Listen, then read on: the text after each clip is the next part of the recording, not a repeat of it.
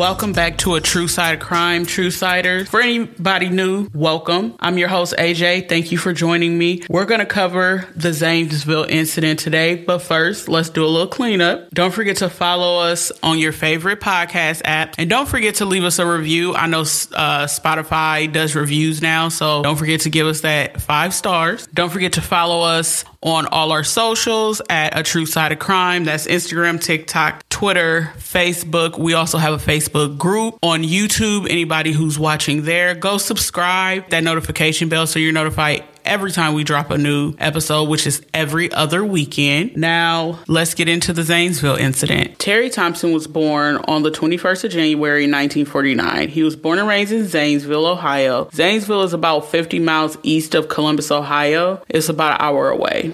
He was drafted to Vietnam. Exactly what year that happened, I'm not sure of. I couldn't find any definite report. Before he left, he was in a relationship with his high school sweetheart, Marion Sharp, who he would eventually go on to marry after he returned from Zainsville in 1977. He was a helicopter gunner in the Army, and if you're not sure what a helicopter gunner is, I know you've seen like military movies where you see the Black Hawk and it's a man on there with a machine gun. That's a helicopter gunner. That it was said that when he came back from the military, he seemed to seek risk and excitement, but he was also a little bit reckless. He would open a Harley Davidson shop, and to show some of his recklessness, he literally had his shop vandalized, which is horrible, but he would wait for the vandal to come back. He would catch the vandal, attack him. When the vandal got away, he chased him down. Terry did eventually decide to sell his shop, and he would become a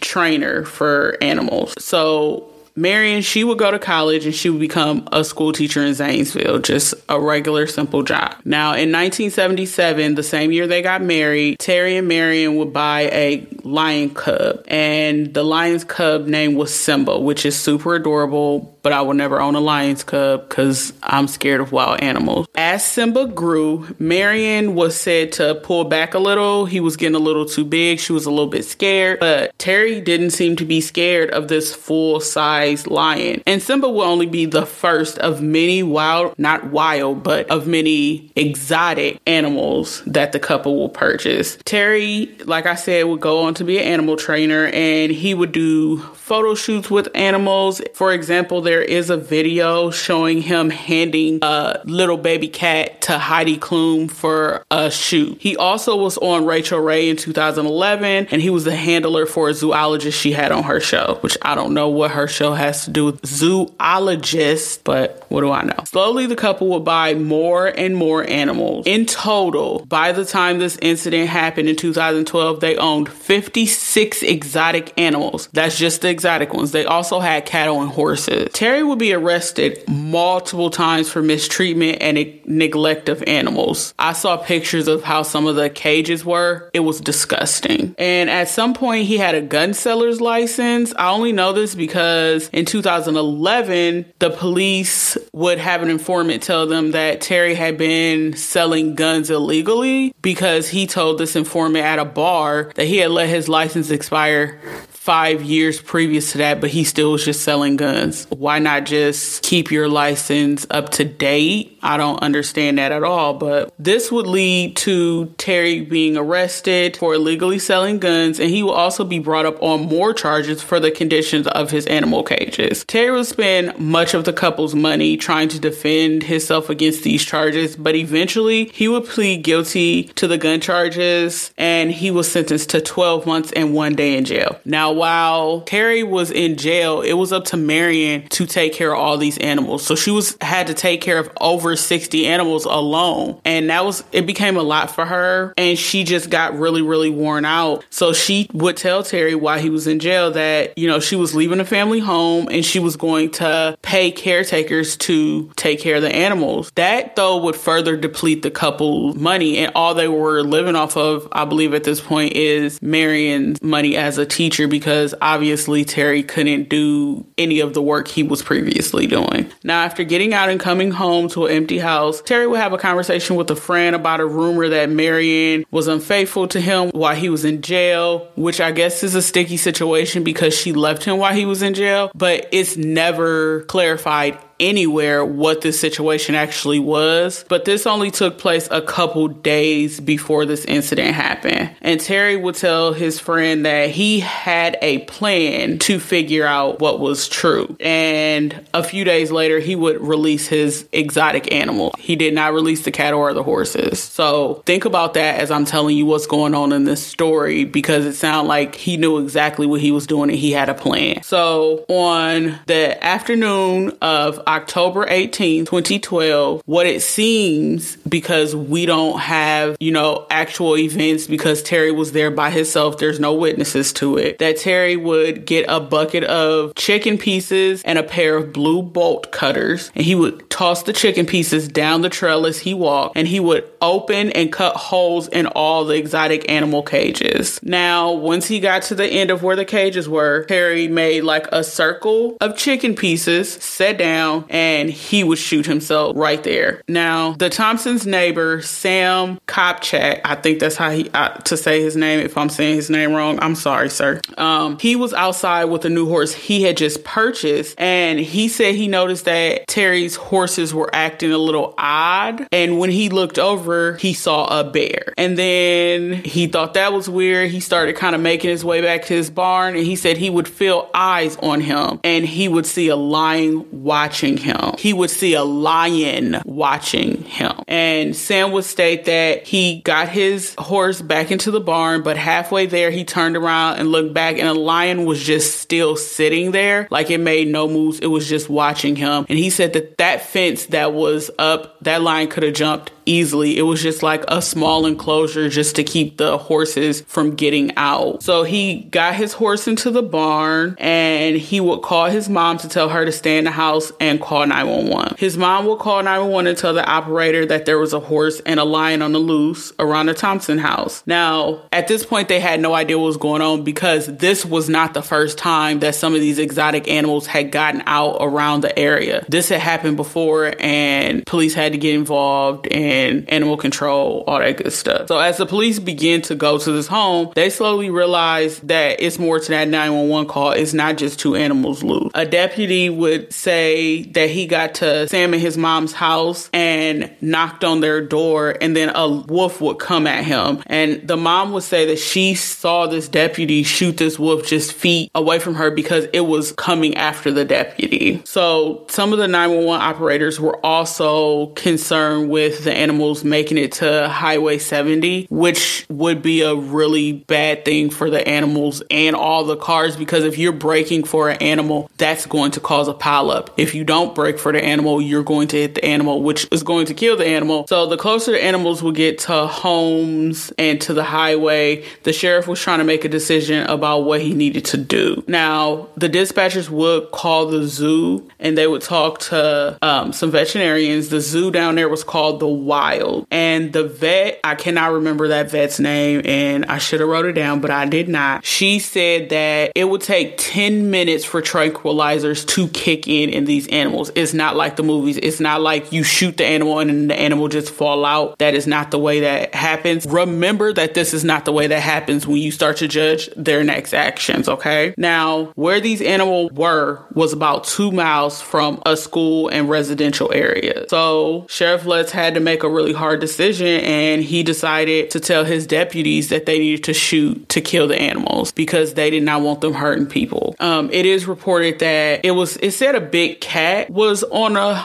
road and got hit by a car, but from everything I gathered watching the documentaries that I watched and reading the articles, it probably was a wolf because they only talk about them actually shooting one wolf, but 2 wolves died. So I'm gonna go out on a limb and say that other animal was not a big cat, it was a wolf. So some deputies get into a truck and they ride onto the Thompson property. They're trying to find Terry. They go through the house. They can't find find him. They're trying to figure out what happened. They had previously called him and nobody answered, which is why they came to the house. So they come out the house, and one of the deputies said that he sees what he thinks is a body, and it's a tiger dragging the body by its head and eating the body, which to me is probably why he put them chicken pieces around him, because why else would he do that and then shoot himself outside after he opened the animal cages? He probably wanted them animals to eat him. So at this point, though, they did not realize that he had taken his own life, and they were kind of waiting for the tiger to get away from him. And eventually they do make it over to him. They see the gun in his hand. They see the blue bolt cutters, but the bolt cutters don't mean anything to them right now. They think that these animals got out. So they're slowly making their way in, and one deputy is slowly closing the fence. The other one's bolting it, and they get down through a few of these, and then they realize that there are holes, gaping holes cut into the sides of these cages. So it's not like they can even close the animals back in their cages because there's gaping holes. And the sheriff deputy says that he thinks about those bolt cutters then, and he realizes this is all intentional. So once they got to the last tiger, the vet came and she said she measured out how much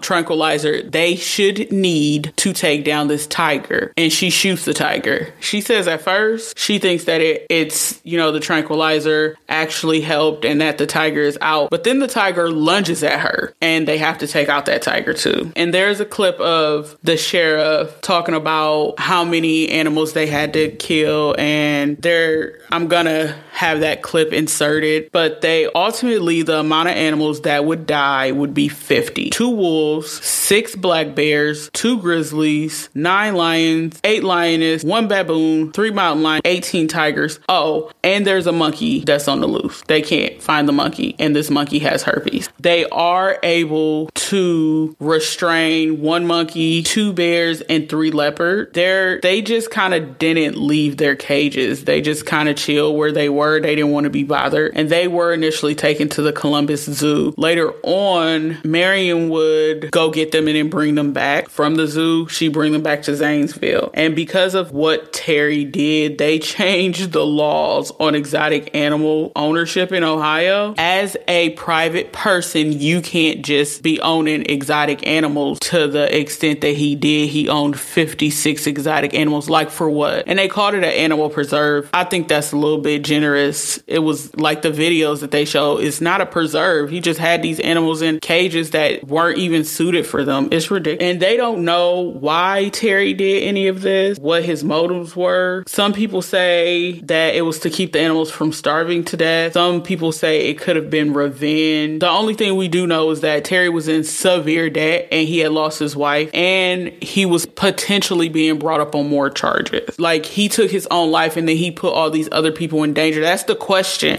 Why did you release 56 animals? That doesn't even make any sense. And why only the wild animals? Because like I said, he didn't release the cattle or the horses. None of that makes any sense at all. So where people got really upset is when pictures of the animals' bodies were shown. So the police they would gather all the bodies of the animals because they wanted to make sure that all the animals were accounted for and they didn't have, a lion or a tiger or a wolf just roaming around this area where families live. So they gathered the animals and people took pictures, and helicopters were over the top, and the media just ate this up and put it all over. And then people were super upset, threatening the police, calling them, saying horrible things. And the sheriff has even stated on more than one occasion that he felt really bad for having to do what he had to do, and he felt really bad for the outcome. But you also have to understand that's a hard choice. Do you let these 50-something wild animals make their way to your town where there are children, elderly people, and potentially kill people? Or do you take the lives of these animals? Were the animals doing what animals do? Yes. Nobody's saying that the animals were necessarily doing something wrong. But in this case, you have to think about the lives of living people. If those tigers started eating kids, what if it was your kid or your mom or your sister or your dad? So I remember when this happened because where I live, there's also a Zainsville. So I thought it was Zainsville in the state that I live in. And that Zainsville is very, very close to the city I live in. So it scared me a little bit. I'm like, are there wild animals running around the city? But it wasn't. It was the one in Ohio, luckily, because I don't know what I'd have did or how I'd have felt. But tell me, what do y'all think?